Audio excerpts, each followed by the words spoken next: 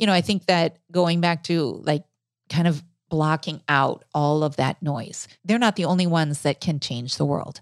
I'm going to change the world. Sophie, you're changing the world. Your listeners are changing the world just by the fact that you're here listening to how did somebody else do it? And you're trying to take something away from somebody else and learn from somebody else. That's how you change yourself. That's how you change the world.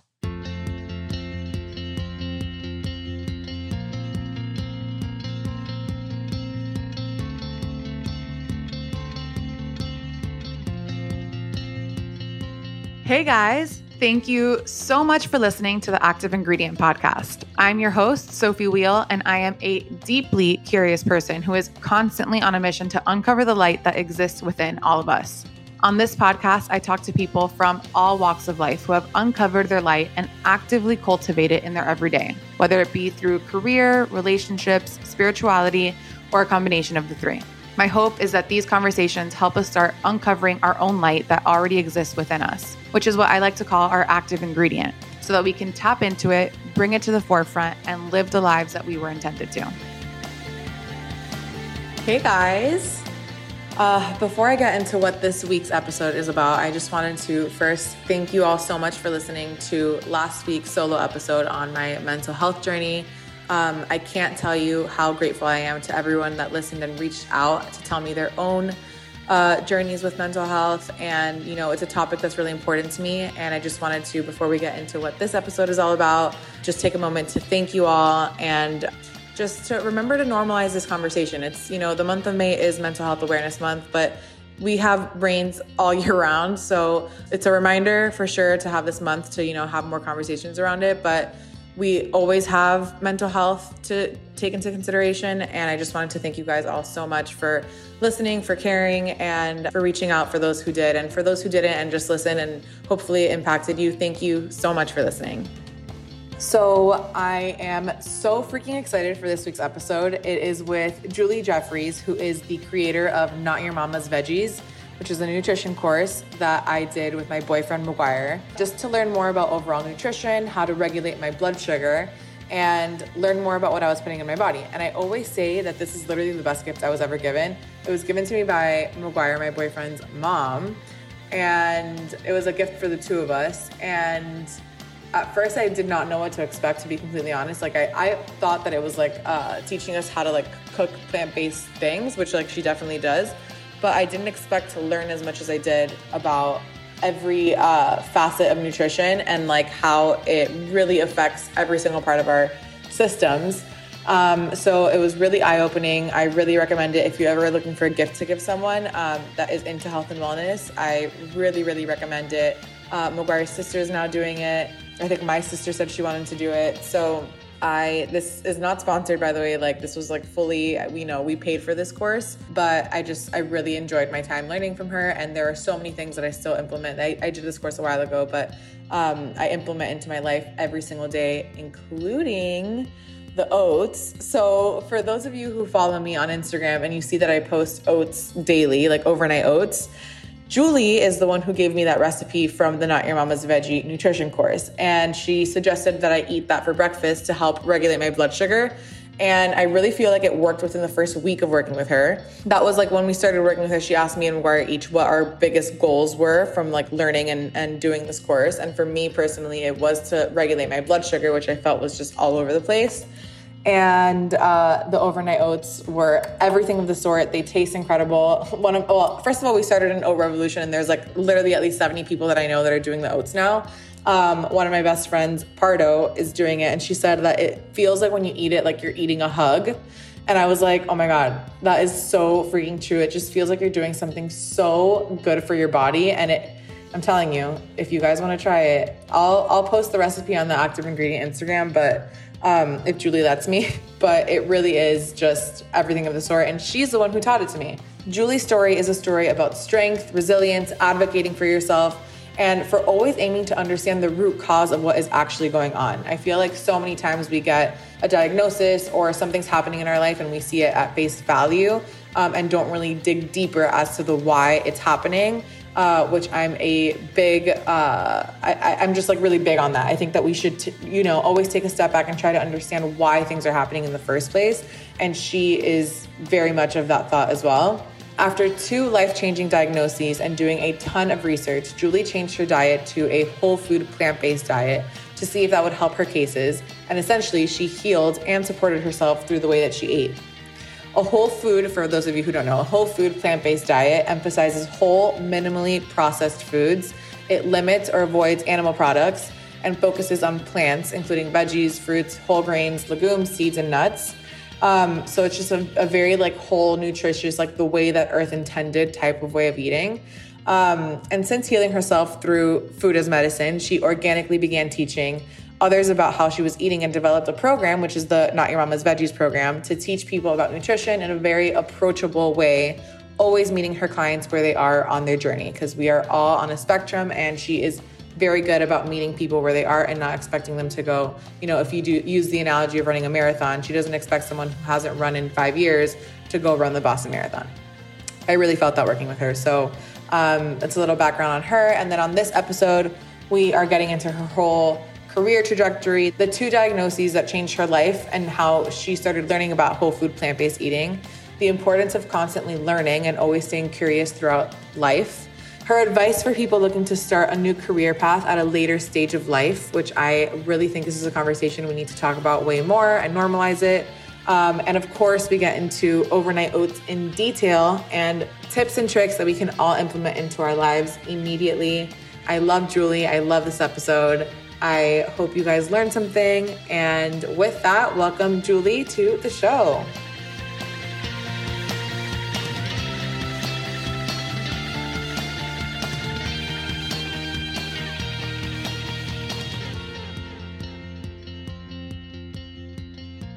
First of all, thank you so much for coming in studio in Miami. I'm so excited to finally meet you in person. So thank you for being here. Yes, it's amazing. I'm so excited. It's so nice to meet you too, because, we could put like a screen between us here if we like feel intimidated, and then it would be like our coaching sessions online.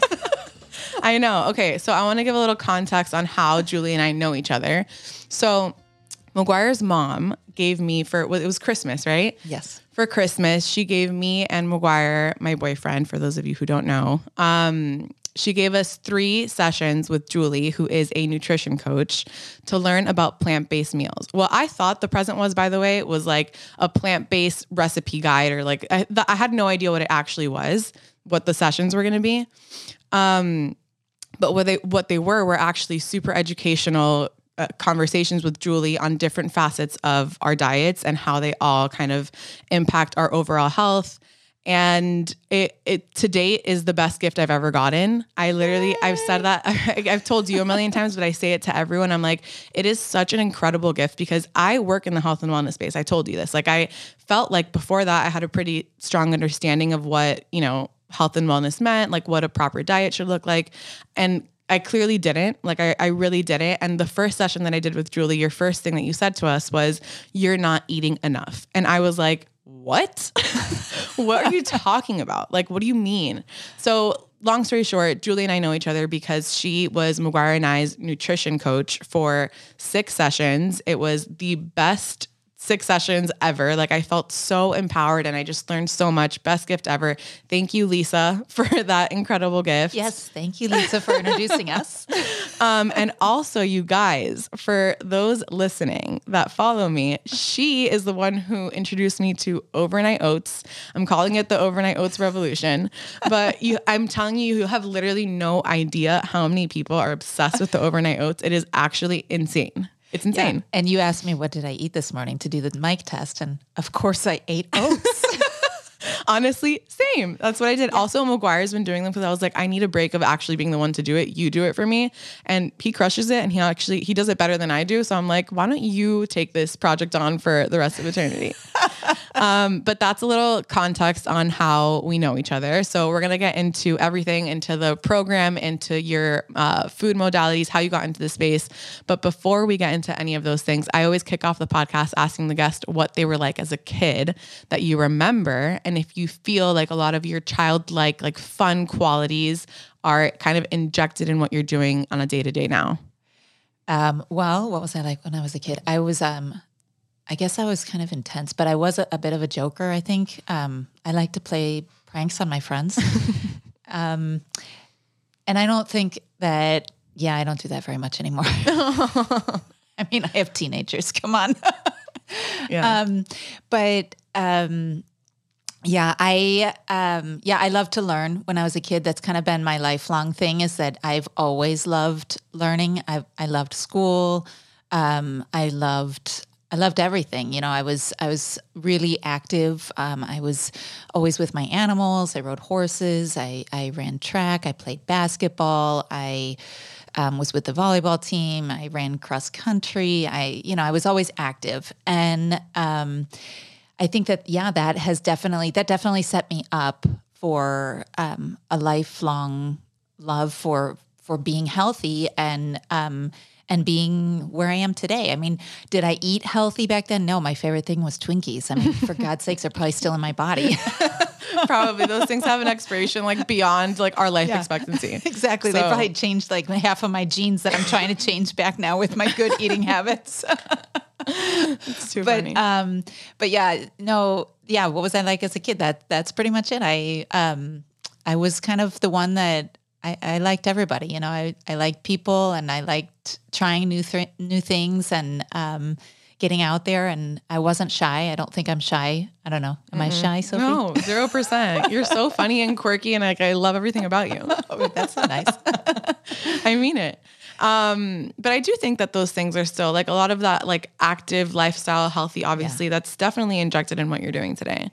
Yeah, very much so. I think so. So I'm curious, with that background and loving health and wellness and that being a big part of your childhood and upbringing, how did you get into international business to start? Because you had a very different career path than you are doing now. And I know that a lot of life hurdles definitely set you up for what you're doing today. But I'm curious, like what first drew you to doing business in general? Like what was it that was like a gravitational force that brought you to that? How long were you doing it for? Do you think that like learnings from that time in your life helped you in what you're doing now? Walk me through that. Well, I think you're going to like this because it does show like full circle. Yeah. Because I actually, undergrad, I was political science, public management, and my focus was on healthcare and healthcare reform, healthcare policy. So I actually wrote my senior thesis about what was going on in the public forum with healthcare reform, which we haven't really advanced on. What was it like? What was set the tone of what you were fighting against at the time? Like, what was the biggest issue? Well, that we needed affordable healthcare. We're exactly in the same spot, and so. I'm not going to date myself. Sorry, so I'm not going to tell you what was actually going on. Okay, you know how old I am. Embrace it. I think that's a beautiful part of your story, and I actually think it's like something we need to talk about more. But anyway, no. So I'm 50. I turned 50 this year, and people asked me actually, and I know I'm veering off of your question. I'll get back to it, but people asked me if I was like nervous to turn 50 or if it was like a milestone, and I said no because my 40s were marked with all sorts of horrible events that seemed horrible at the time, but led me to where I am. So backing up to where I was, how did I get here? My undergrad was in public administration and public policy and focused on healthcare. And then I actually worked in politics for a little bit, but I needed money. So be honest. That's honestly, I love the honesty. I actually had my rosy colored glasses like ripped off my face in one of my political campaigns that I was working on and smashed to the ground. So I went back to where I had interned and where I had worked prior to getting a job in politics, and I went back to business. So I worked for Ernst & Young actually in all sorts of capacities for them on the internal side and doing marketing stuff, doing all of these types of, back then we did all the shows and videos and everything in-house. I helped with all that kind of stuff. I did print work. It was crazy. But eventually rolled into knowledge management and changing the way that people work. And I think that is the next theme. So I went, I started out with this healthcare, and then I started moving into changing people's attitudes about the way that they do things. And what was the job title? Like, what does that mean exactly in practice? Like, what are you doing on a day-to-day to change the way people work? Again, this is like prior to your time. Yeah. The internet was just like starting up. Yeah. So we actually were developing a method to manage information within the company. So an intranet. And so that was like, totally new. It was very radical. And we really had to sell people on it and just literally get people talking and change what they were doing.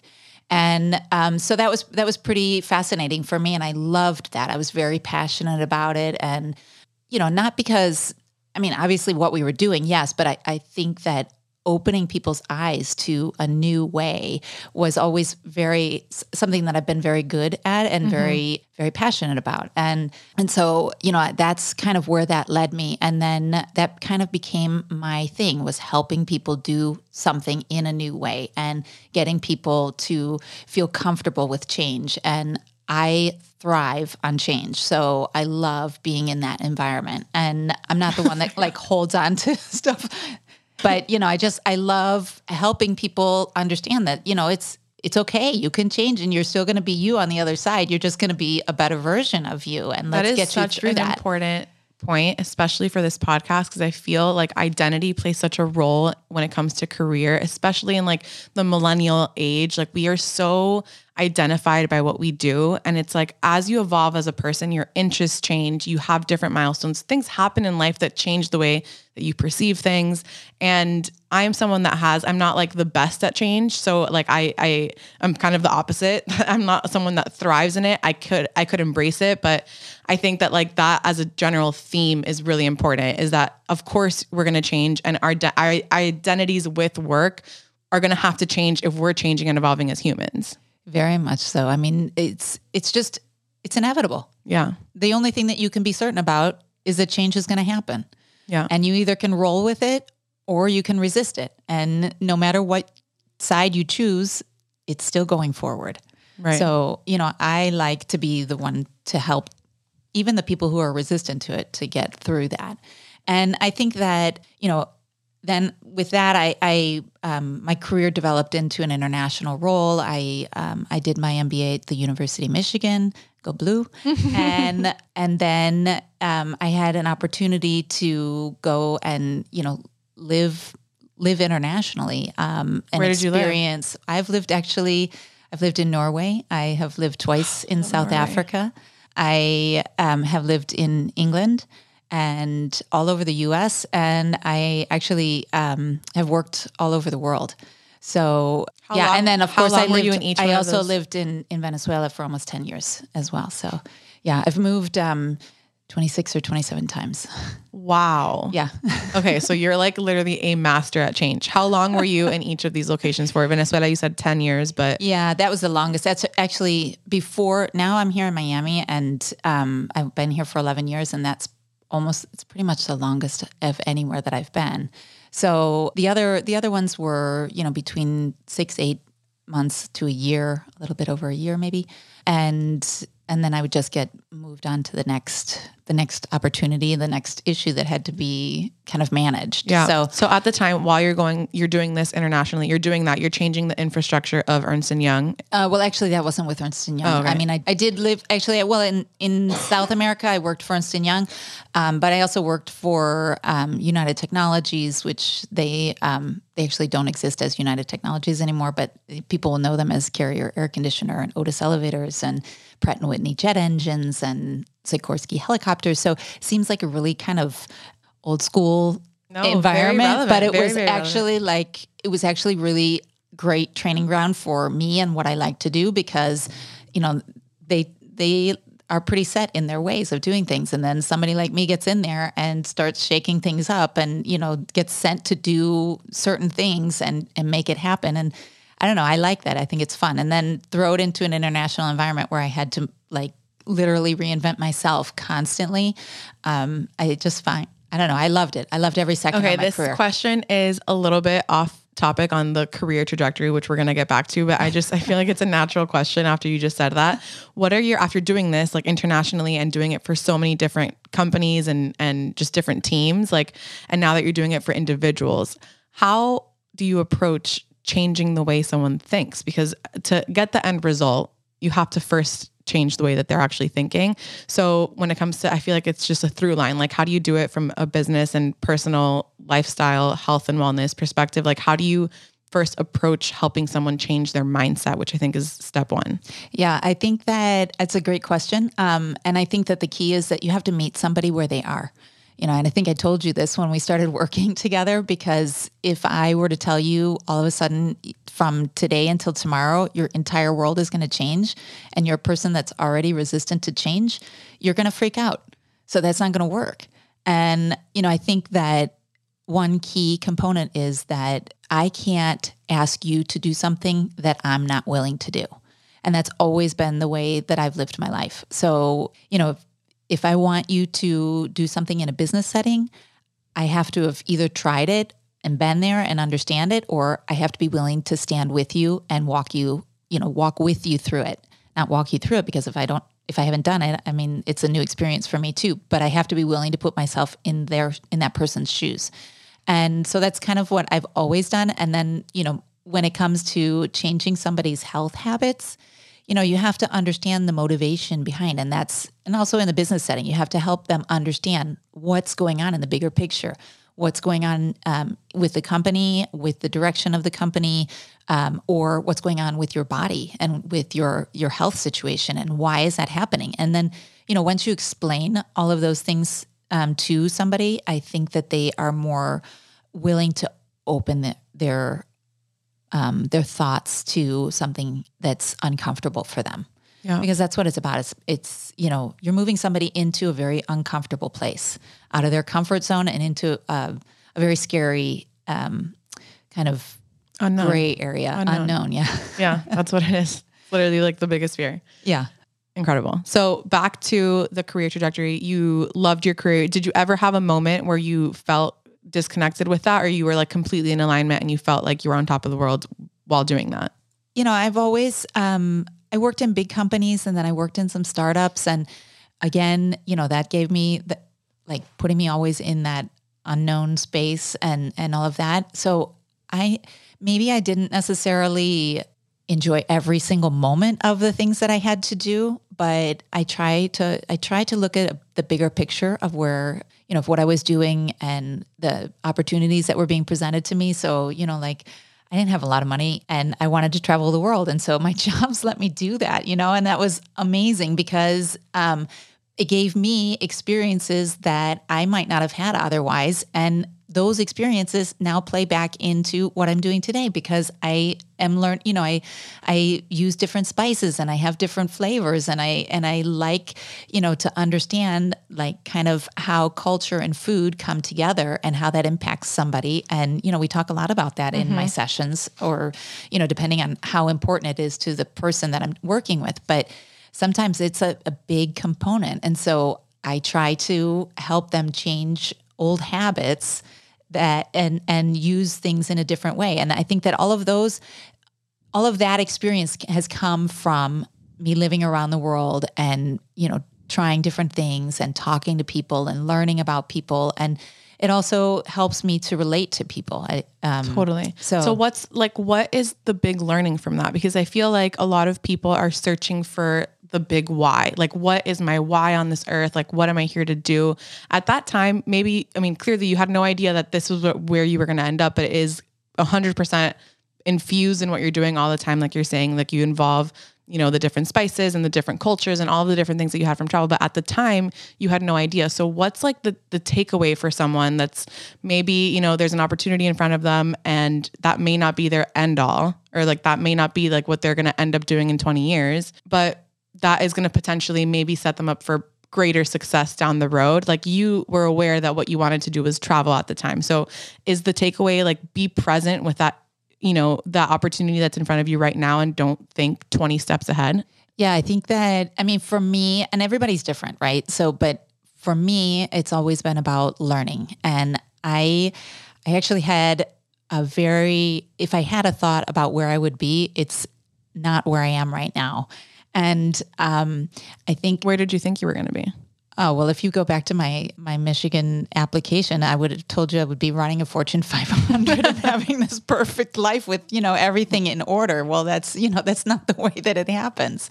And, life throws you curveballs and you've got to be able to deal with it. And I think that, the key takeaway is, be present, but you need to have goals, but I don't think necessarily that you have to be crushed if your life takes a different turn. I think that you have to, embrace it and go forward. And also remember that, how many people reach that pinnacle of if that's what you want? If that's what it is. And if that's what you want and what you want changes. Exactly. That's what I was going to tell you. If what you want changes with what happens in your life and, your circumstances and, my career got I don't want to say derailed, but it did get derailed. I was living in Venezuela and I was finishing up a job and I needed to we didn't want to leave the country yet because my husband's from Venezuela and I needed to find another job. And it turned out I was pregnant and I didn't realize it. Well, their laws are very different than laws here. And so they could discriminate against me and not hire me because that's just the way it works there. And,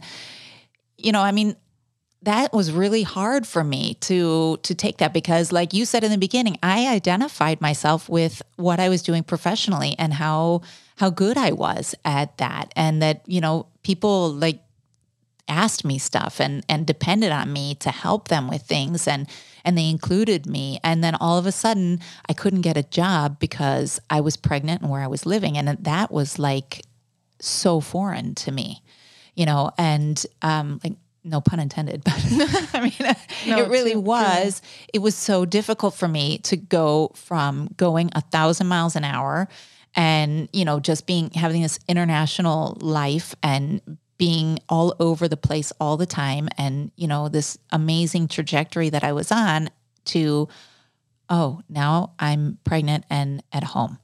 And so, I had to all of a sudden rethink that and reinvent. And I think that, that's part of the flexibility that you have to let some things go because sometimes you just don't have control over that, and so that's when I started to become more comfortable with, okay, hey, selling, my services out to different people on my own and helping people in less of a formal business capacity, if you will. I mean, it was a business capacity. So you were consulting? Yeah, I was doing consulting on my own. But business consulting, similar to what you were doing previously? Exactly, yeah. Okay. Yeah. So you were doing that in Venezuela?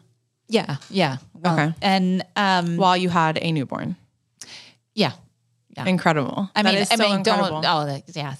But don't think, it wasn't like I was full-time doing that. I was a full-time mom. And then when something would come up and somebody needed something, I would help them or, something like that. So how long were you doing that for?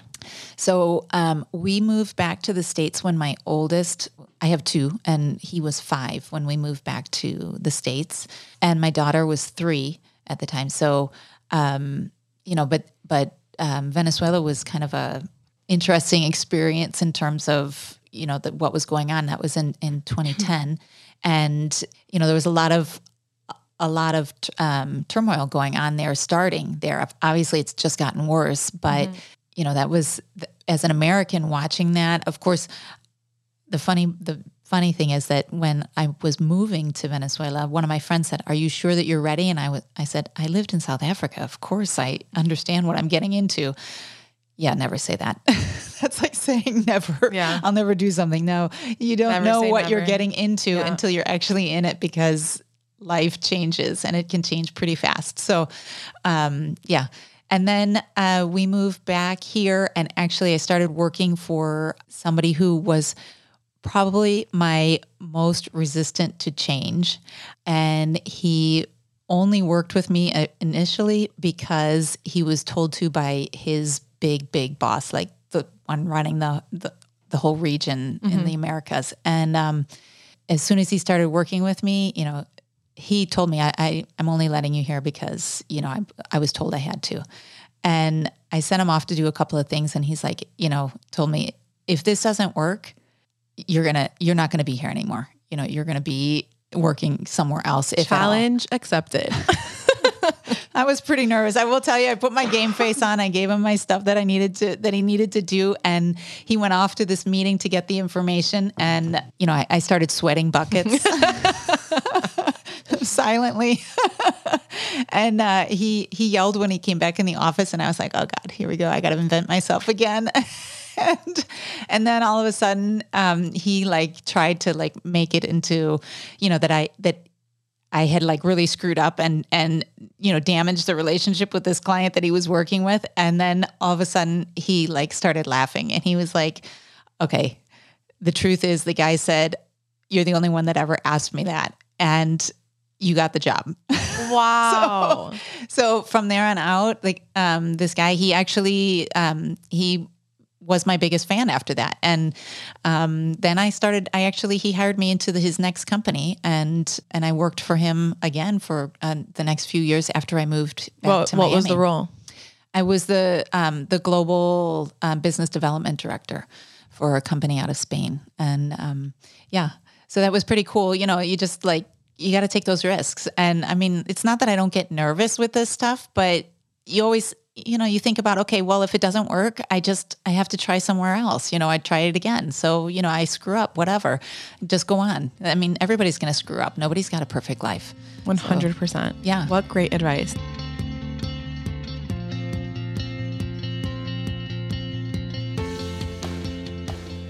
So I want to get into what happened on a personal level, from your health, you know, journey perspective.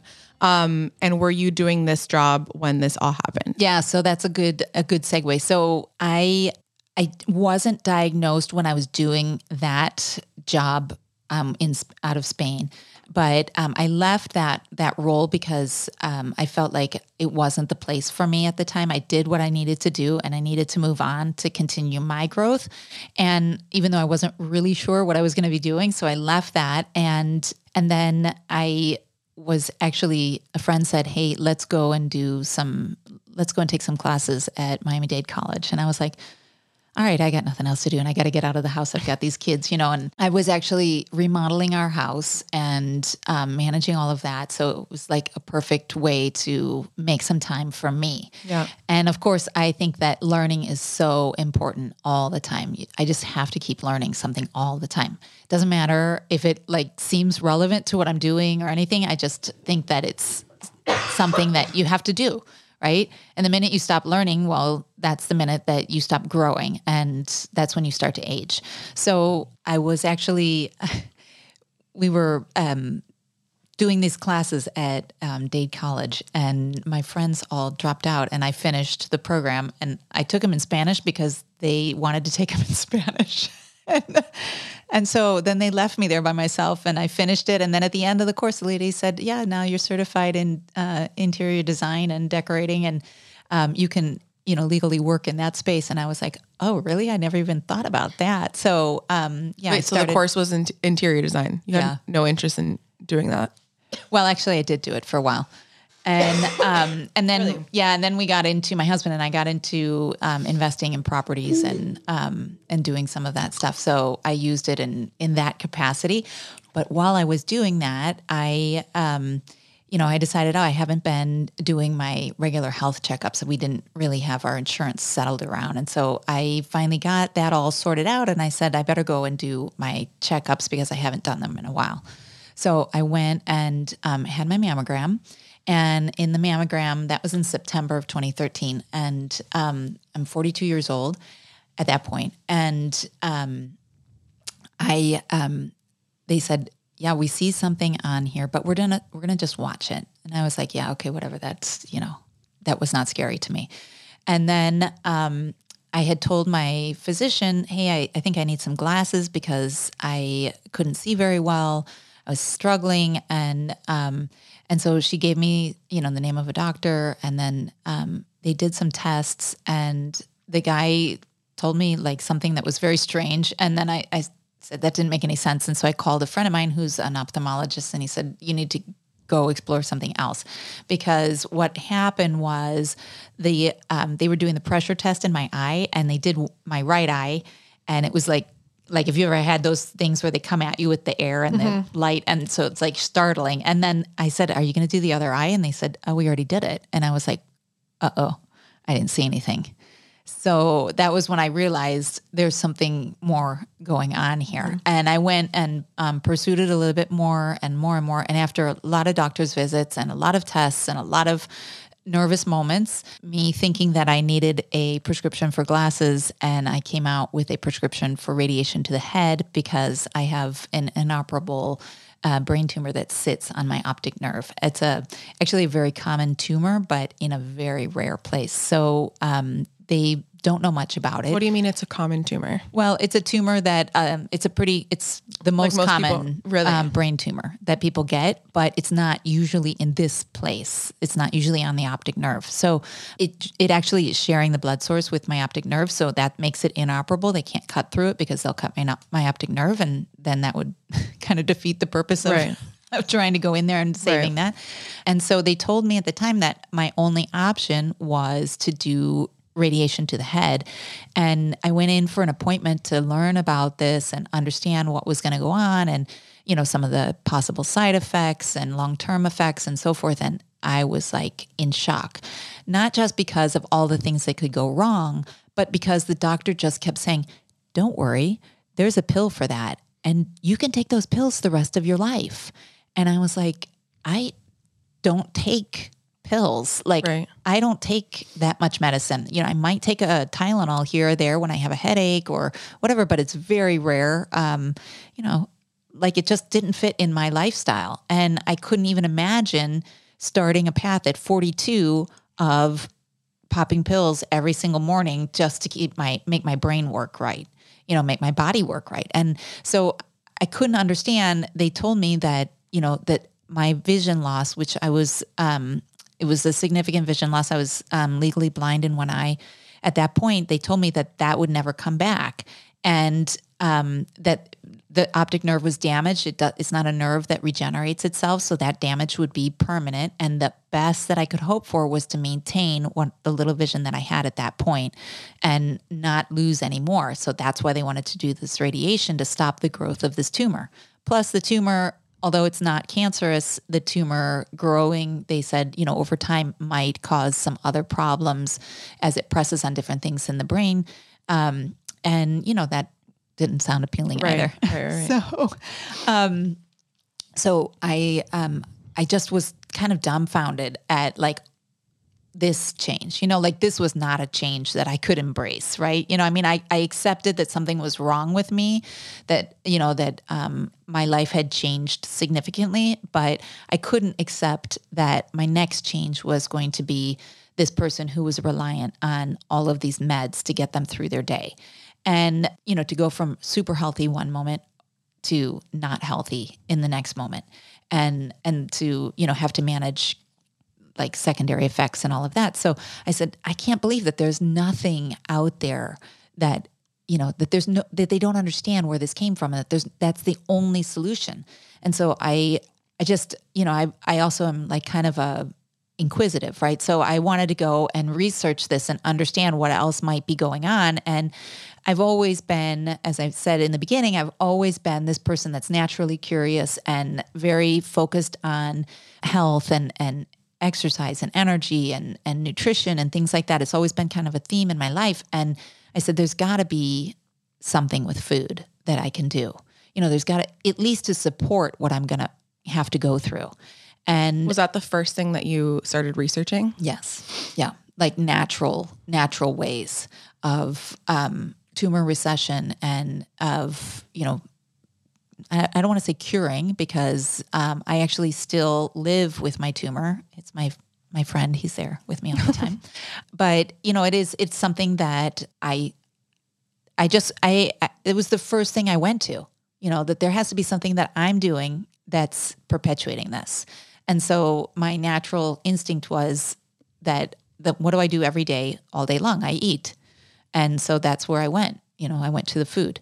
and how that affects the body. What did you research? Also, like, I'm curious because this is a huge conversation on, you know, the immediate being the pill popping and, you know, the prescriptions as like the first step from all of, you know, Western doctors. That's the way that it is in this country.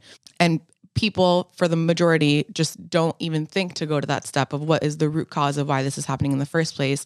Try to mitigate that as much as you possibly can. And then hopefully your symptoms will subside. Like, our bodies were not really, they don't want to have the tumor. The tumor is a byproduct of something that we're doing, right? Right. But the natural thing for us to do in this country, or the way that we've grown up, is to just take the doctor's word at face value, take the prescription and go. I find that I'm a person that definitely always wants to understand the natural. I want to understand the root cause. What have I done or what can I do to make it better on a natural way? However, if I was confronted with something at this gravity, a tumor on my eye that could potentially, you know, either make me fully blind or can go into my brain, that is like a whole other layer of, you know, questioning myself of like, if I go this woo-woo route, am I really like, you know, hurting myself in the long run if I listen to that voice and not just go the doctor route? Because if it was for something smaller, then it's easier to go the Eastern route or to look at food and look at all those things.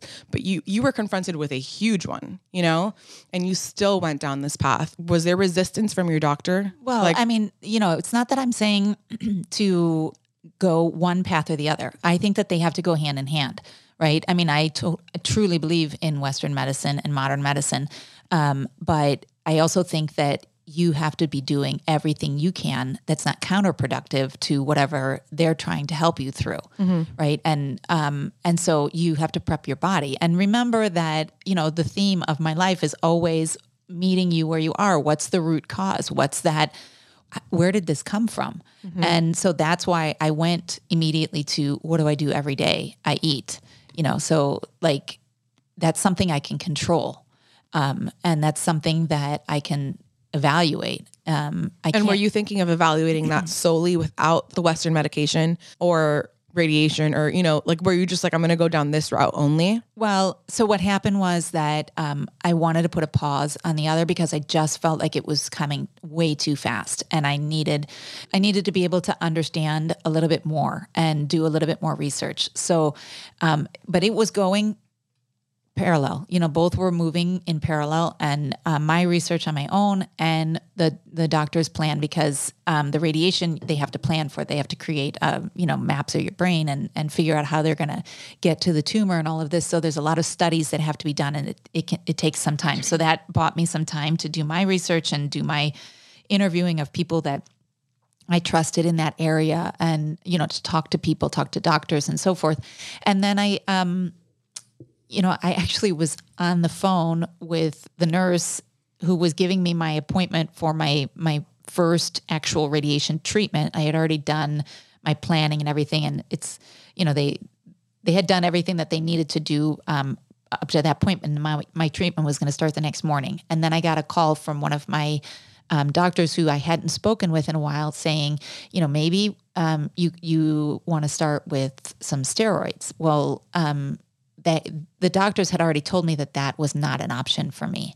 And so I was very confused. I called my main doctor, and who was like the guru of this area. So he was like the most well-known neuro-ophthalmologist in the world at this point. And he said, you know, I don't know why the other doctor would tell you this. So like, let me go back and we'll talk about it. And then they gave me 30 days at the bottom line. They gave me 30 days to try the steroids. But then I said, at the same time, I'm going to try the food, because at the end of the day, the food can only help me.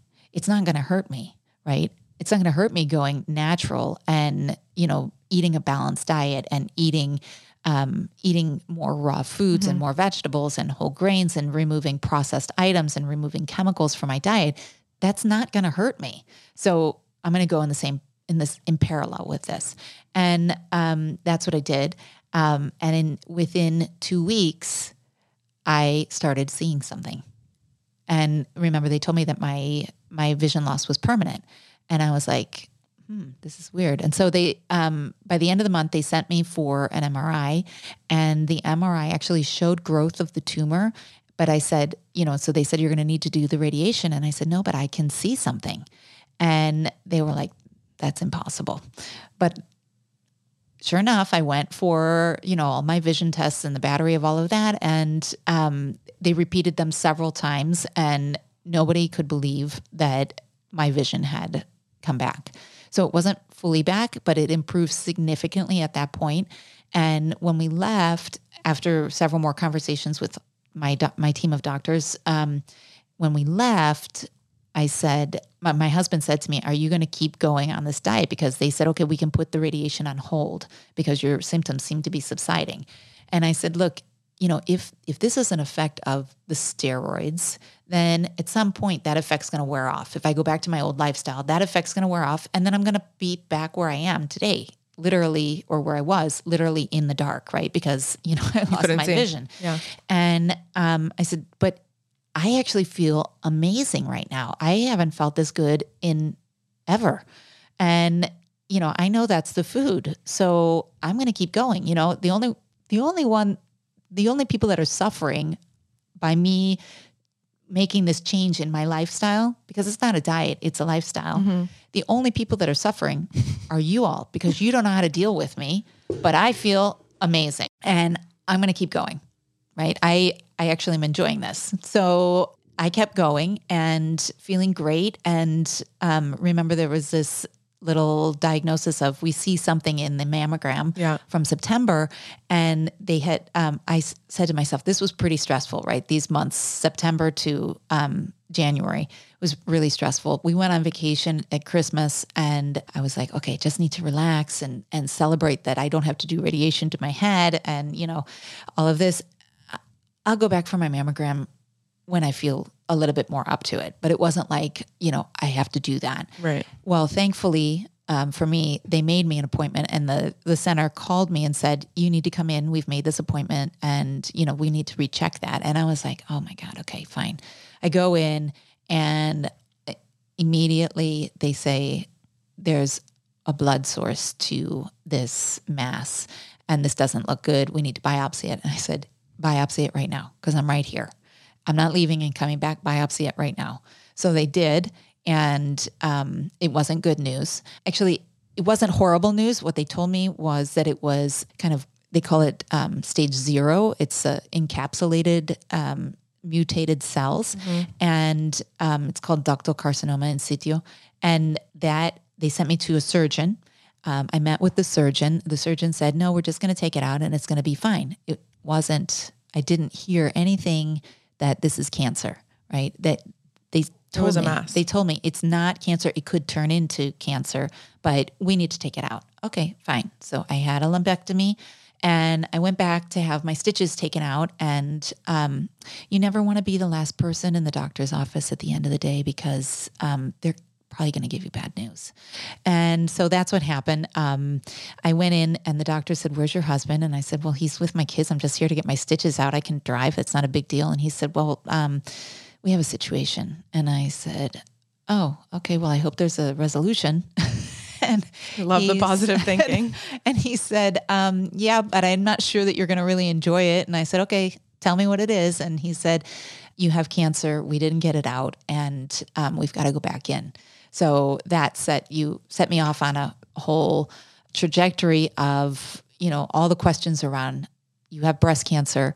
What are you going to do next? How are you going to treat this? And anybody who's been through breast cancer can tell you that it's a very individual path because now, from when they first started treating breast cancer, it was everybody got treated in the same way. But now they know that everybody's tumors are different. And the reason that people have tumors are very different. So you have to go back and understand what's going on. And so that's kind of where we started off. And I made the decision after doing a lot of investigation in a short period of time, I made the decision to do a second lumpectomy and to go for radiation and not to do a mastectomy. So we started down that path. And at the same time, I asked the doctor, well, he said, I know that you eat well because I can see it. Mm-hmm. I see what you look like. I see your skin. I know that you're eating really well.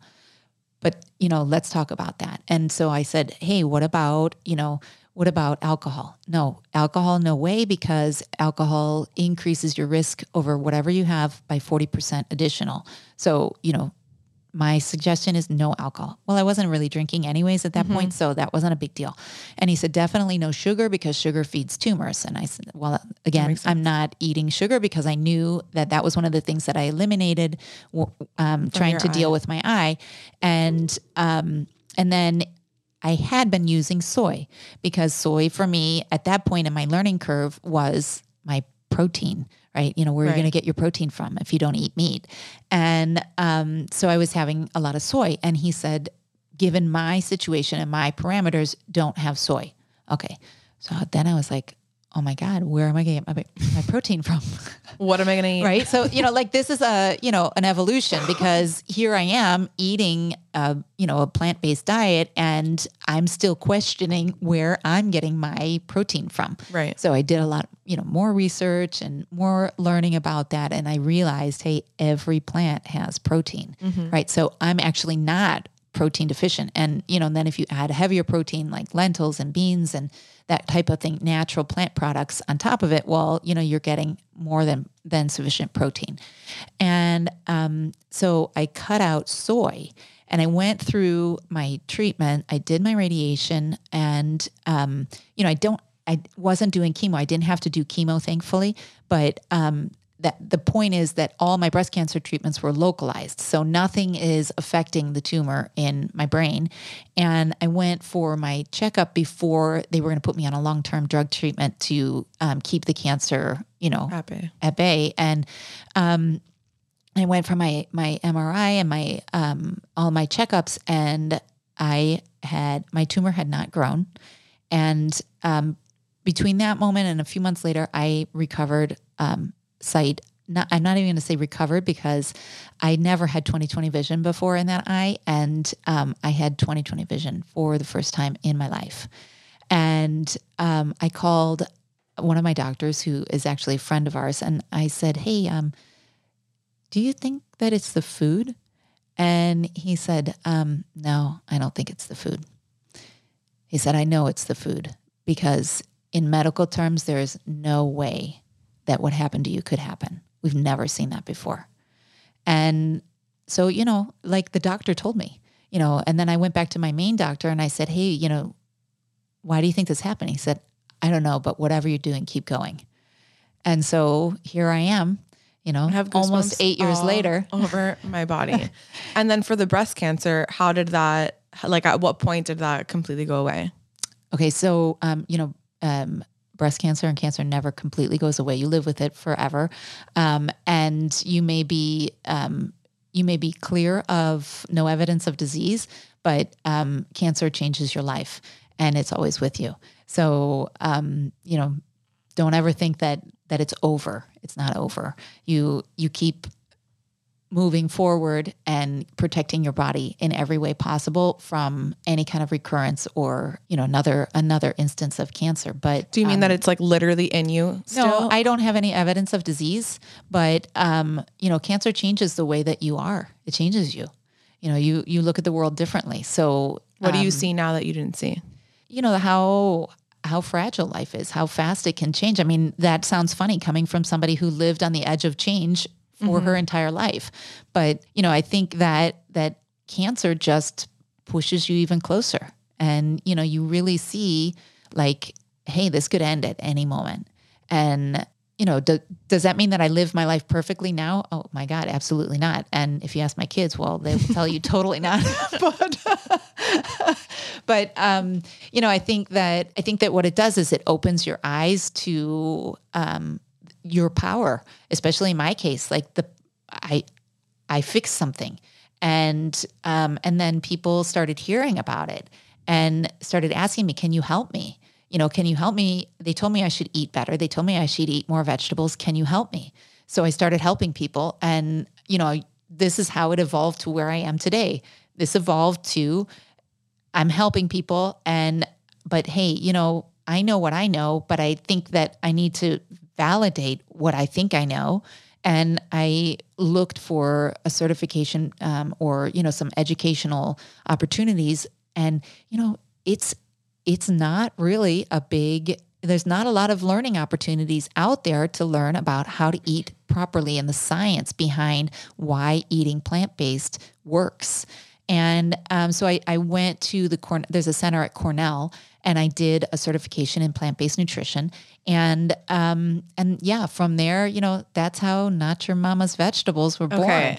First of all, your story is just so powerful. It really, really is. You are clearly an advocate for yourself, and you just don't take things like as they come. You just question everything. I think that's such a good takeaway for everyone. You have to be your own advocate, and you have to ask questions. You have to see if there's another way and get to root causes, because I feel like a lot of times, like we were saying before, it's a Band-Aid fix or something that's trying to fix the immediate, but going deeper and understanding why, or like how you can do something yourself to help on a day-to-day in a natural way will help set you up for long-term success versus just bringing you back to where you were originally.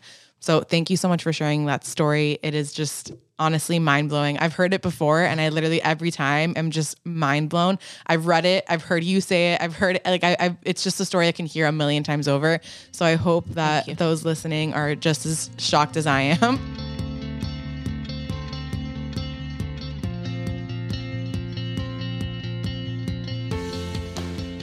I feel like from what you told me from your previous career, there are definitely things that helped you set you up on how to consult other people in what you're doing now, just in a different industry.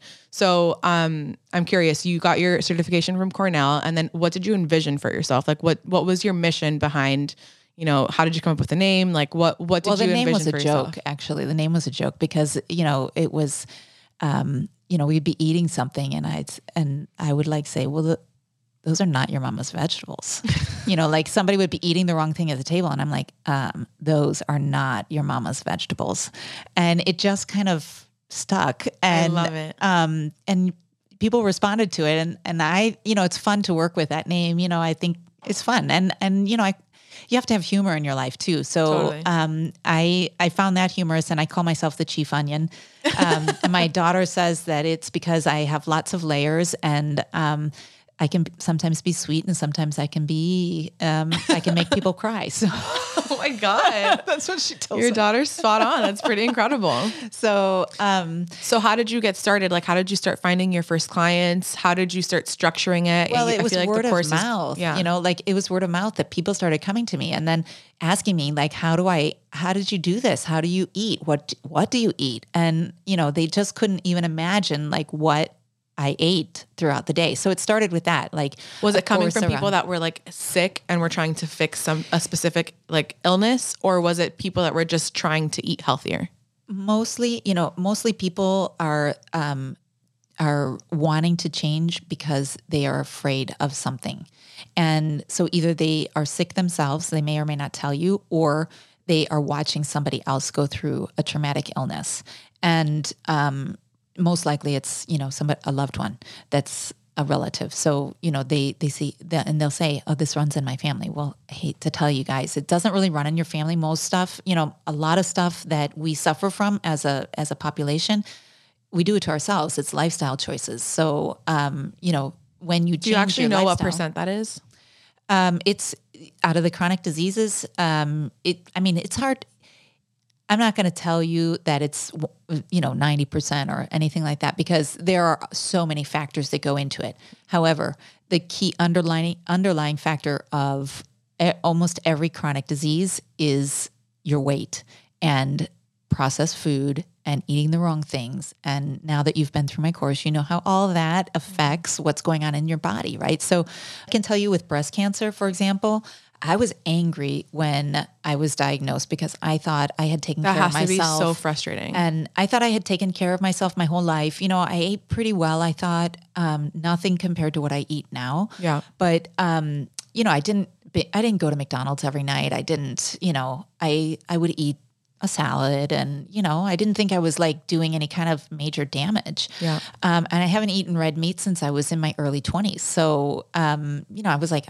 And I exercise. So like, yeah, I don't smoke and, whatever. But, when I like it hit me that I was angry. I was sitting in a nurse's office and she said, don't be angry, because it's only about 5 to 10% of breast cancers, for example, that are hereditary. Mine is not hereditary. And that, there's maybe another 10% or so that have to do with, some environmental factor. And then the rest is kind of a crapshoot.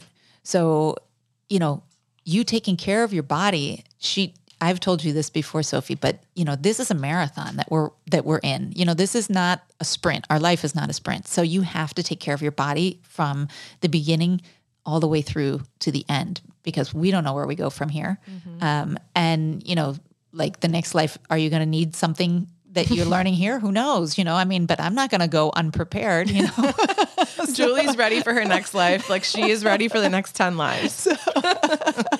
But, too funny. But the bottom line is that what she told me really resonated with me. And this is one of my big messages, is that, you are not eating healthy to avoid disease. You are not living a healthy life to necessarily avoid disease, because sometimes disease is not avoidable. There are so many things that we can't control that affect us. But if you control the part that you can, great. But when you do eat healthy, live a healthy life, sleep well, hydrate, manage stress, exercise, and all of those things in combination, you're preparing your body to fight the good fight, because eventually something can happen to you. And if you're trained like a marathon runner is not going to go to the start of the Boston Marathon and just run, they're going to train for a long time. And, if you train for a long time, doesn't necessarily have to be all your life. If you're just learning that, oh my God, I might be doing something that I could improve on, that's okay. Your body will recover. Your body can change. But, the longer that you train for, the better you're going to perform in that race for your life when some eventuality does happen. And, I think that that's like the key thing that people don't really think about. They think about, oh, well, if something happens, there's medicine and they'll just give me that. Well, I don't want to have diabetes and, possibly end up having my foot amputated, or, have cancer and need to have, my half of my jaw removed, or, any of these things that if I can help to prevent that, I want to do everything in my power to help to prevent it. And then if it does happen to me, I want everything in my power to be there to get me through to the other side. To support you. Yeah. And not just the support, but that I want my body trained to resist and get through all of the treatment that's necessary to come out on the other side. Right. Because I'm not done 100%. Here. I'm not done. No, here. Clearly you're not even close to being done. I'm curious for the listener that may want to work with you. Can you explain what your course was when you started to do it and how it's evolved, what it is today? Yeah. So, it was really just kind of it's a lot of, okay, this is kind of what I eat throughout the day, and this is how it works. And, these are some recipes. That was what it used to be. And it has totally evolved, especially with all the learning that I do. I learn every day. In fact, I'm doing a new certification, which I'm going to share with you in a few minutes. Oh. I'm almost done. But my course is now evolved to teaching people. I'm not about cooking. I want you to learn how to cook, and I'm going to help you with recipes that are easy, and I'm going to walk you through those types of things.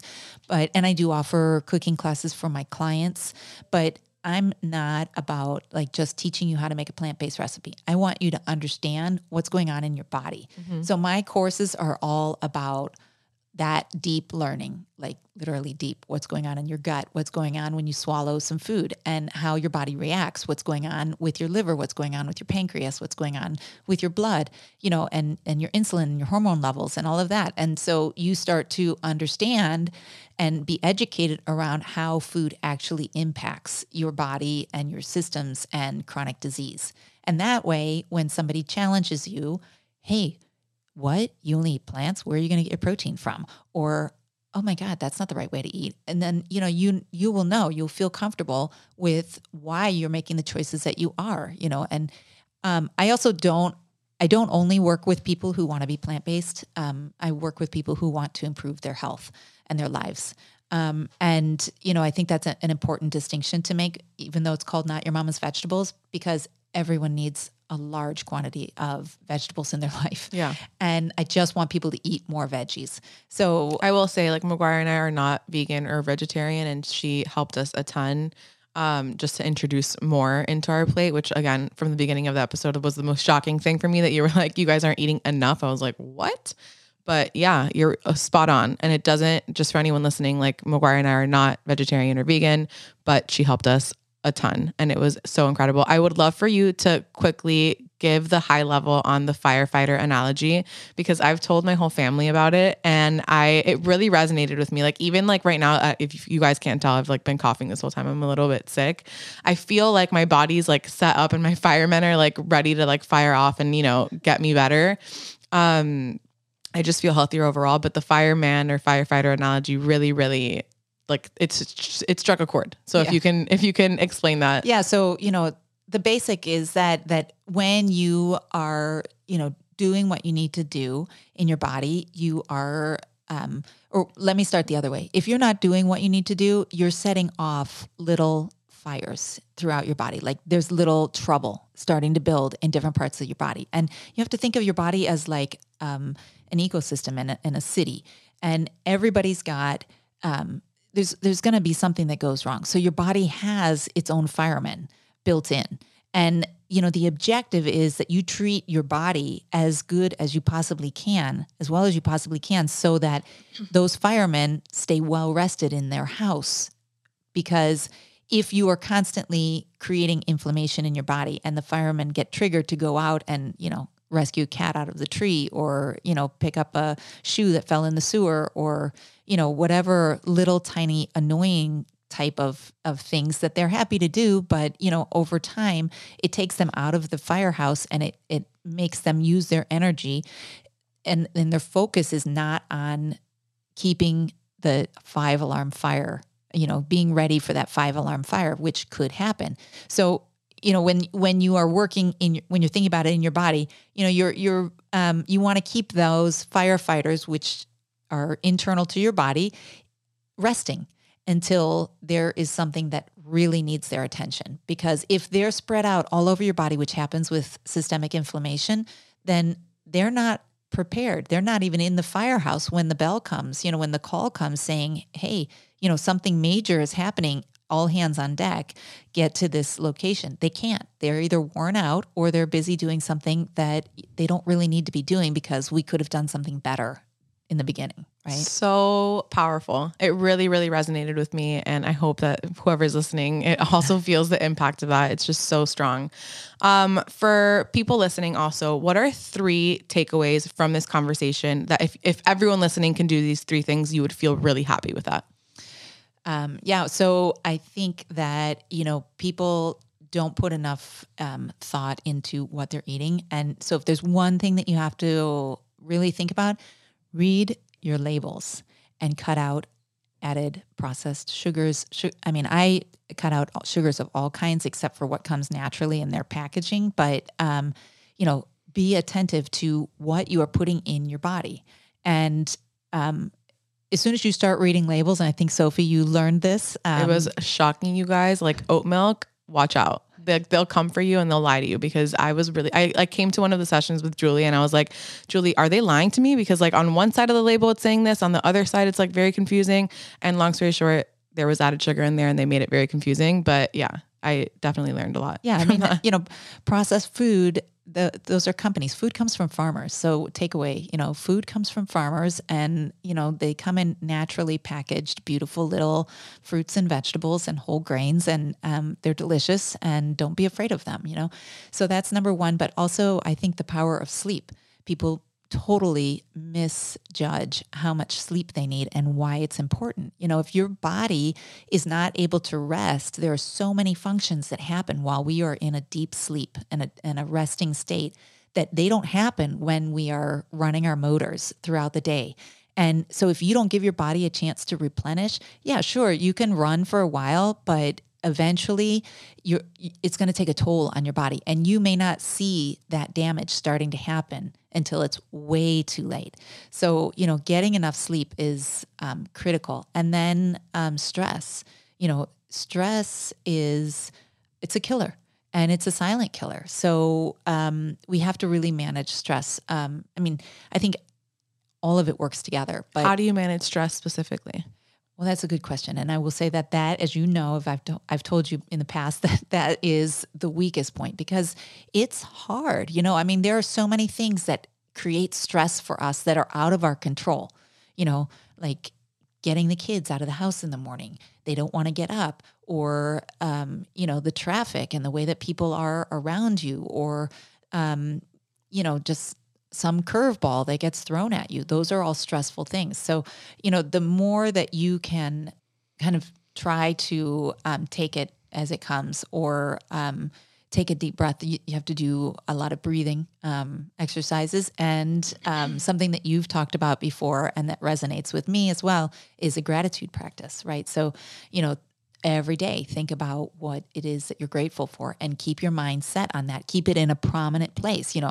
I always tell all my clients, like, okay, print out this and put it where you can see it. So it's a visual reminder. So that goes with your gratitude practice too. And making sure that you are taking those deep breaths through the day. Get up from your desk, go outside, pet the dog, look at the plants that you're growing. I started growing herbs, and, it was so relaxing. Very therapeutic. Yeah. I never said that. I never thought I would say that, but yeah, totally therapeutic.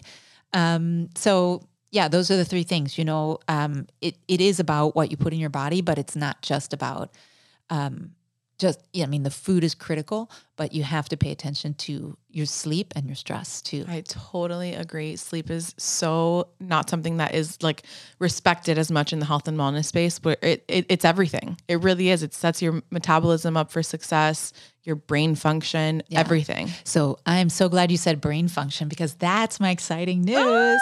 I am very close, very, very close. I might finish it already in the beginning of next week. I'm about to be certified as a brain health coach and a brain function coach. So what does that mean? Yeah. And what is that certification? So this is through a prominent clinic in the U.S. and actually globally, but it's Amen Clinics, and they are very into how food affects your brain, how our micronutrients affect our brain, and how the whole system affects how we age, ADHD, Alzheimer's, brain trauma, how that affects you going forward, and how you can recover from these things. So, it's about blood flow and making sure that all is working as efficiently as possible. So you're doing everything as efficiently as you possibly can. I love this. I feel like this is like, for a lot of Active Ingredient listeners, they're probably going to be so into this. I am always about like figuring out how to hack, anything with my mind, how I can increase focus. I'm huge into adaptogens. I don't know if that's like part of your course, but like I lion's mane is something that when we were working together, I was like, I literally have this every single day. I put it in my oats, which we're going to get to. But brain function is absolutely massive. And actually I'm curious, and I think I asked you this in one of our sessions, but a big question that comes up with plant-based diets is omega-3 and the importance for your brain function. And a lot of misconception thinking that people are not getting enough omega-3s in our diets, whether it be because of the way things are farmed here in the US, or just because you're not eating fish or you're not eating certain things. What's your take on eating a plant-based diet and also having sufficient levels of omega-3 and all the nutrients that you need for brain health? Well, you're going to, first of all, Sophie, you know this, but for your listeners, I truly believe that you need to get your nutrition, all your nutrients, your micronutrients, your macros, everything from real food. So not processed food. And not supplements, not from a pill. But I also am very cognizant that that is hard in today's world, right? So, I don't tell somebody that's just changing their diet, oh, cut out taking supplements. No, you should be taking a multivitamin. You should be taking your B12. You should be taking your D3, and then if you fish oil, if you're not going totally vegan, and then a plant-based supplement for the omegas if you are. But, as you grow in your practice of eating healthy, whether that means totally plant-based, whole food plant-based, which is what I am, or, if you're vegetarian or vegan or just eating more veggies, then you can evaluate as you grow.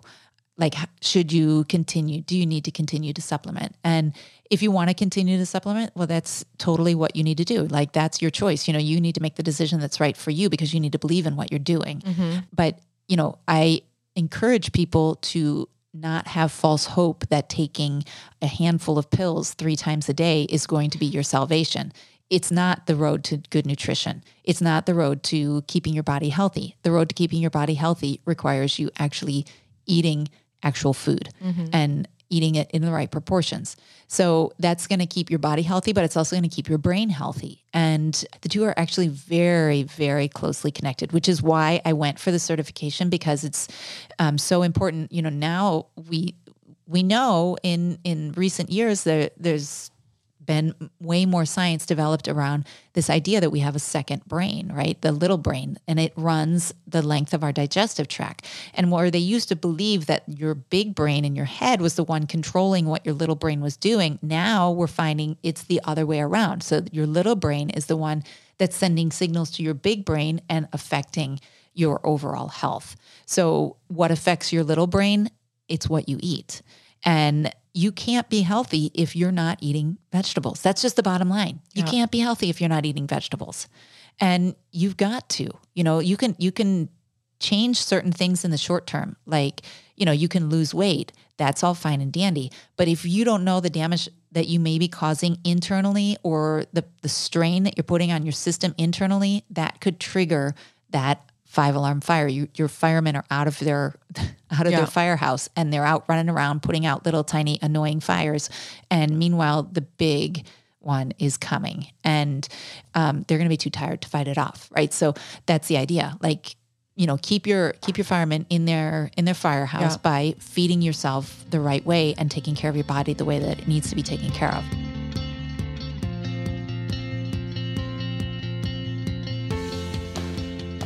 I want to give one tip to the audience that really helped me. Well, there's 2. We're going to get into the overnight oats, but this one first, because on the topic of veggies specifically, something that McGuire and I have been doing in practice all the time that you taught us is when you are plating your plate, before you put your grains or you put your fats or anything, put your vegetables first. It's something psychological. When you're seeing the plate filled already with the veggies, you are less inclined to put more of the grain or more of the carb or whatever, the other things that you're going to be having for dinner. Plate the greens first. It really has helped me a ton. And I feel like it's helped me, I don't know if I'm reaching my exact veggie count that I should be having, but it's just helped a ton, and doing it consistently has now made it like second nature. Yeah. So I'm so happy to hear that. Because that's like my objective is that, that's a habit, right? That you formed over your whole lifetime of what you put on your plate first. And now you're telling me that you've changed it. You have made a positive. Not every single time, but majority of the time. Yeah. But you've made a significant, your brain is recognizing when you're doing it right and when you maybe aren't doing it right. Yeah. So, that is huge. That's like, that you're now on the other side of that. I gotta keep the consistency going. But I just wanted to share that with the audience because I feel like that actually really, really helped. Because we eat backwards. So you are eating. I definitely was eating backwards. You totally eat, and that's why we get into these calorie restrictions when we quote unquote diet, because you're eating super high calorie dense foods, and you're not eating enough of the fibrous, low calorie dense foods, which are vegetables, right? And you need those vegetables for all the micronutrients that keep your body healthy. And so, when you overeat one thing, it's a plate, it's a circle. When you overeat one thing, you're going to undereat the other. And that means you're going to overconsume calories, underconsume nutrition. And I'm not saying that you can't get nutrition from some of the other things, but in proportion, right? So, you want all those bright colors on your plate. And when you make that one simple switch, it's the most simple switch. It really is. But once you get that, man, it really changes you. It changes it. It changes the game. So guys, plate the veggies first. Yes. Okay. We are a little over time. If that's, are you good with that? Yeah. Okay, perfect. Cause there was just no way in hell I could do this podcast without talking about overnight oats. Okay. So people that are listening, I have been posting, I don't know if you follow me on Instagram, Julie, actually. Yeah, I do, but I don't think I don't know if you see my stories. I literally post my overnight oats every single day. And I'm pretty sure out of everything that I've posted ever since like I started Instagram, this is the thing that has just started something that I did not expect. And I hope that you're cool with this, but I have literally given the overnight oats recipe to, I swear, probably over 70 people at this point. People message me all the time. It has changed their life. Like it is the best thing ever. So for context on why I'm even doing overnight oats in the first place, when I first met Julie, she asked what my goal was with working with her. And I have been having a acne issue for a very long time.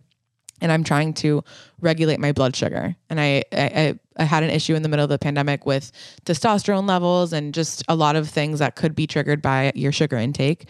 And I was like, I really just want to have a good handle on my blood sugar because I, first of all, snack a ton at the end of the day. And second, or I guess the other way around, first my acne, second that I snack a ton at the end of the day. And I always need like a chocolate or something at the end of the day as a nightcap. So blood sugar was my objective. And she was like, what are you having for breakfast? That was first question number one. And I was like, honestly, I don't even remember I think I was having smoothies. I was having green smoothies and like eggs and avocado toast sometimes. And just like a little bit of everything, but smoothies, I think was my number one thing at the time.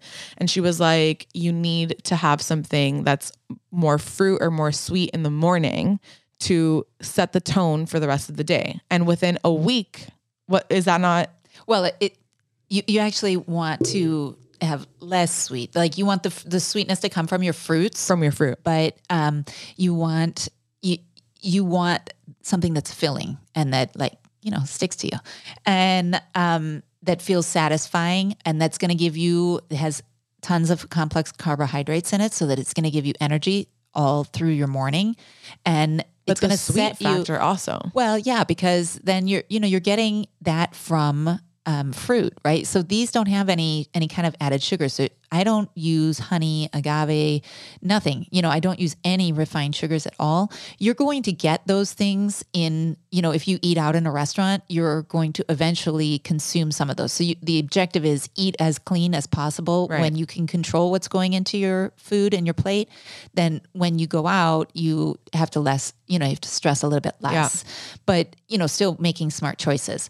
But, the idea with eating well in the morning is that you eat like that in the morning and it sets your brain up that's the way you want to eat throughout your day, right? So if you eat a super sugary cereal or a super sugary meal, with maple syrup or whatever in the morning, it kind of sets your brain up.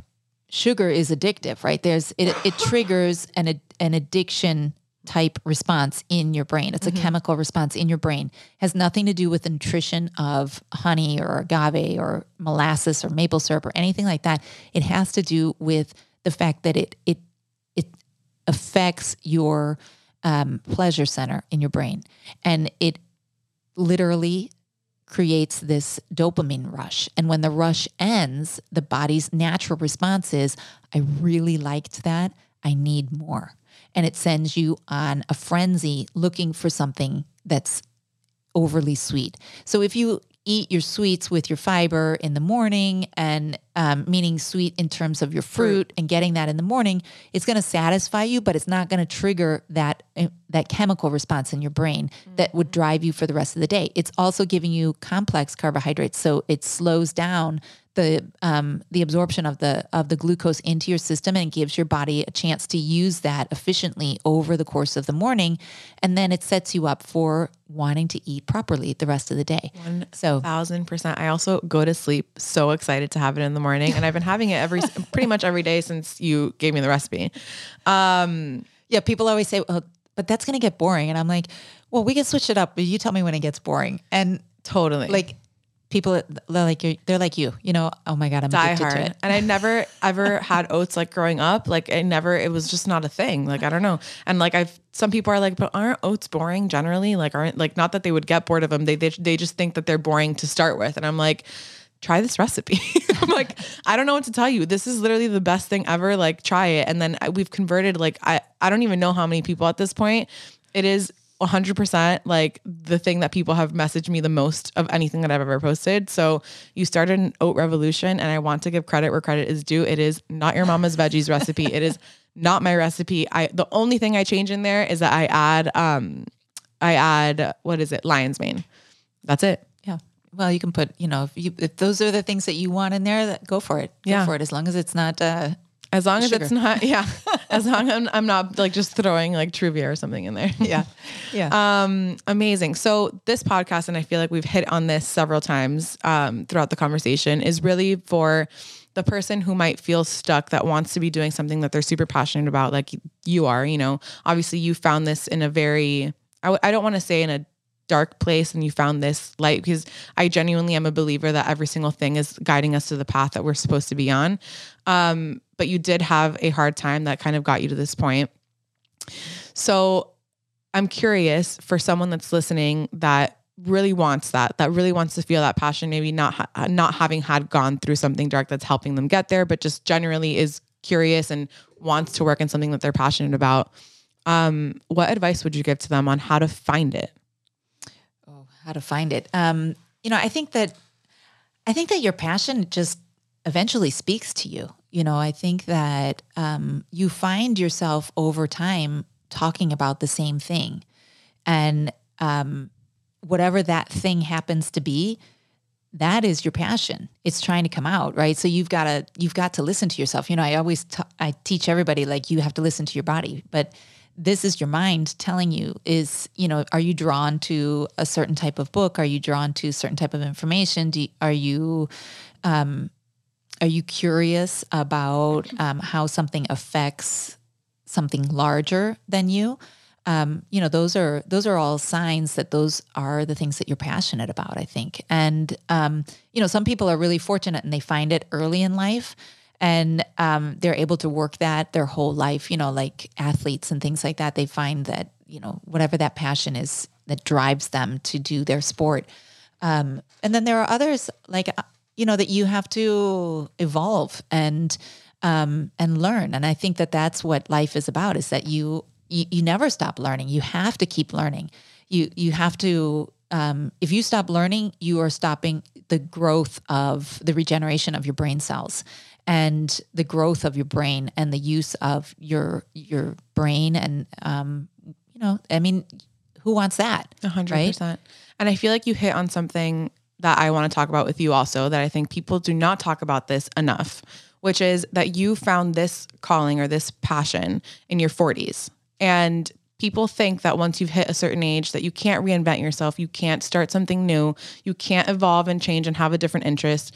What would you say to someone who's listening who maybe is at a different age bracket, that is maybe feeling unfulfilled and wants to do something that they feel really passionate about? Maybe they're empty nesters, maybe, you know, they're just at a different phase. Like, what advice would you give to them to go for it and to not think that you're in this box that you're never allowed to evolve from that point? Yeah. Well, I mean, I hope that nobody ever feels like that, but I know that happens. And I also hope that you understand that making this kind of change and commitment to what I do now, I mean, I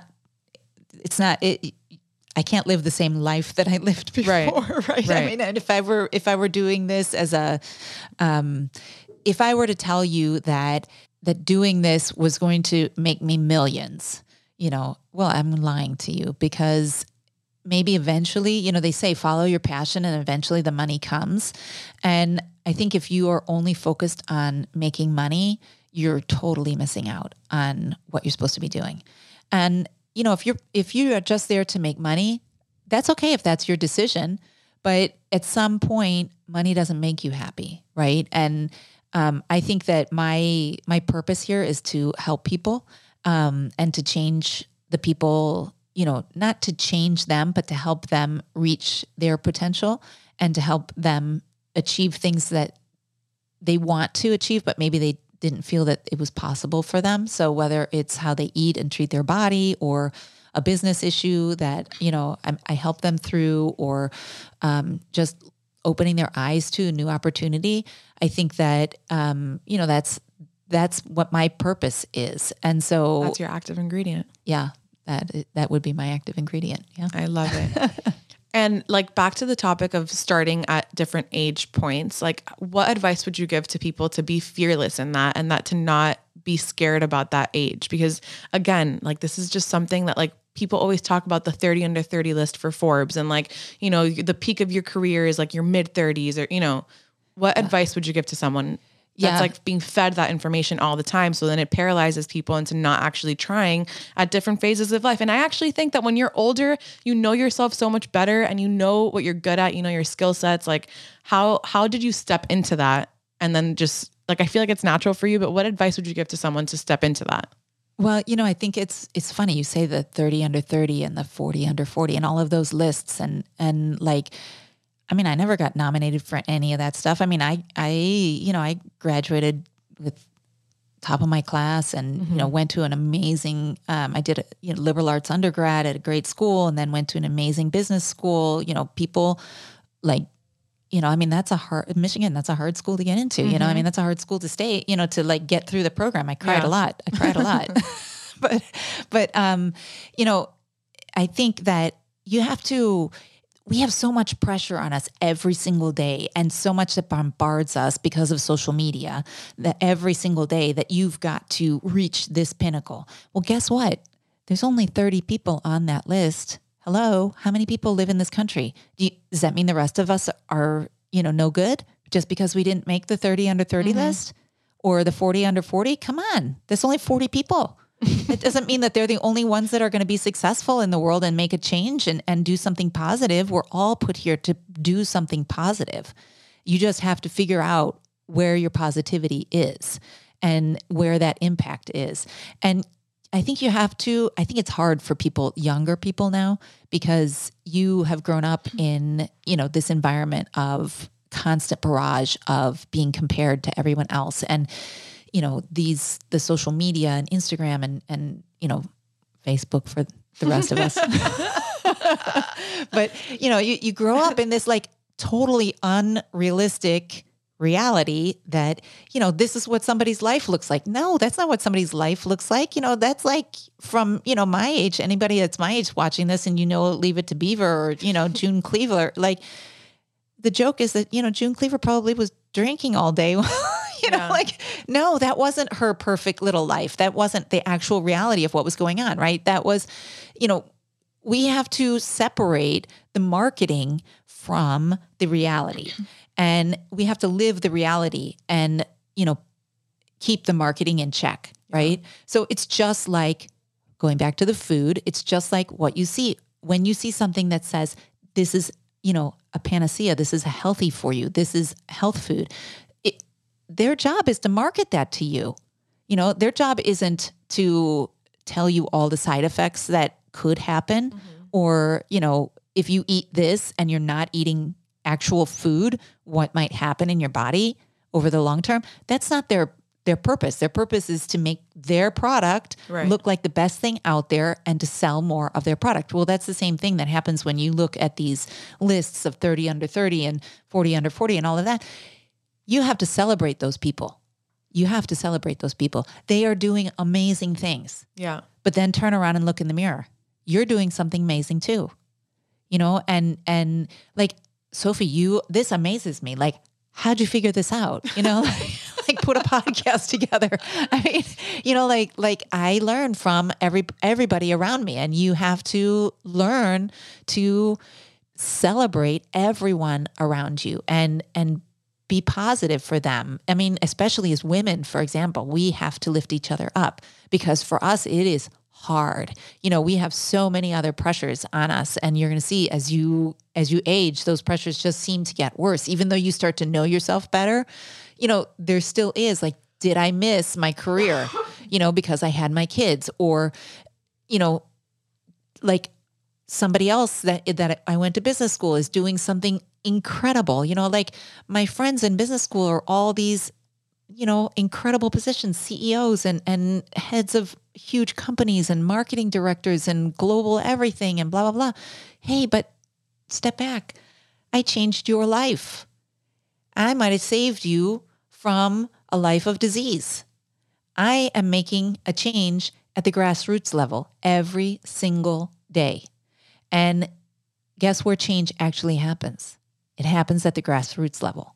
So if you ever get bogged down, for your listeners, if you ever get bogged down by this idea that you've got to be on one of these lists, turn around and look at what you're doing every single day and how that affects the community around you, because that's where change happens. Look at politics. Where does change happen in politics? It happens at the grassroots level, and then it trickles up. It doesn't happen at the national level and trickle down.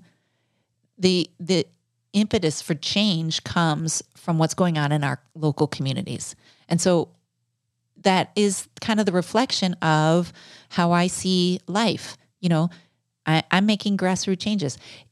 Do I miss the idea of, being recognized for something amazing or for what I'm doing? Of course I do. Everybody wants to be recognized. I mean, that's my language, right? That, I'm not driven by money. I'm driven by somebody saying, oh my God, you changed my life, or, oh my God, you're doing something incredible, or, being recognized for that by somebody that is just out of the blue I wouldn't have thought of, or being awarded more jobs, clients coming to me and wanting to work with me, or a company saying, hey, can you work with me at a corporate level? Yeah, that's where it happens. But, I think that going back to like kind of blocking out all of that noise, they're not the only ones that can change the world. I'm going to change the world. Sophie, you're changing the world. Your listeners are changing the world just by the fact that you're here listening to how did somebody else do it? And you're trying to take something away from somebody else and learn from somebody else.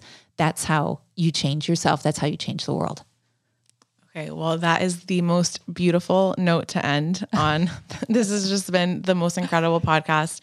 I can't thank you enough for coming on. Where can are you taking clients right now, by the way? Oh, yes. Okay. So how can people find you? How can people work with you? Tell us how we can get to you. Yeah. So you can go to my website, nymv.org. You can follow me on Instagram at Not Your Mama's Vegetables. So it's not your MOMMAS Vegetables. And you can also find me on Facebook at Not Your Mama's Vegetables. So, or send me an email, gonymv@gmail.com, and, or just look at Sophie's messages and she'll tell you where to find me. I'm going to put all of this in the show notes so you guys have a very easy access point. It was a pleasure working with Julie, and we're trying to find different ways to work together because I finished her course. She's going to come and help me and McGuire actually figure out how to do preps for our week. Yeah. I mean, there's so many different ways that I work with clients, private clients or, group classes. And, now I'm going to be developing kind of an online longer group coursework that includes more brain work and talking more about brain health and how to stay, healthy long-term. But also, when I work with private clients, I do like personal chef stuff. So go to your house and help you set up for a successful week of healthy eating. And like what she's going to do with us is literally like with our pots and pans and with our seasonings and with the things that we have in our actual home, teach us how to use what we have and then be able to set us up for success for the week, which I think that's the value proposition. Like, it's not like you're coming in with your own things that then we're going to have to rely. It's like what's the saying that it's like, you don't like bring the water to the horse. You like teach the horse how to, whatever. Well, I teach people how to fish. I don't. Yeah, give that you one. The fish. Yeah. She's going to teach you how to fish. And here's your present of all the spices that you're going to love. You guys, she literally showed up. It's like she showed up with some spices in some mason jars, some delicious oats. Is that oats in a chocolate? Is that what it is? Well, those are they're date balls and balls. They have pecan, date, oats, and some have cocoa powder and no sugar of any kind added in there. Other just the dates. Cannot wait. And I to know try Sophie this. loves the peanut butter, so some of them have peanut butter in it. Yeah. And she's so cute. I'm going to take a picture of this because it's just too much. She made a mushroom ceviche and she brought a fork and a little napkin for me to have in the middle of this thing. She wanted me to have a healthy snack. I can't. Because you have to snack. Because I have to snack. Well, thank you so much. This was absolutely incredible. I can't thank you enough for coming on. Oh, thank you for having me. This was amazing too. And I'm so proud of you. Oh, I'm so proud of you.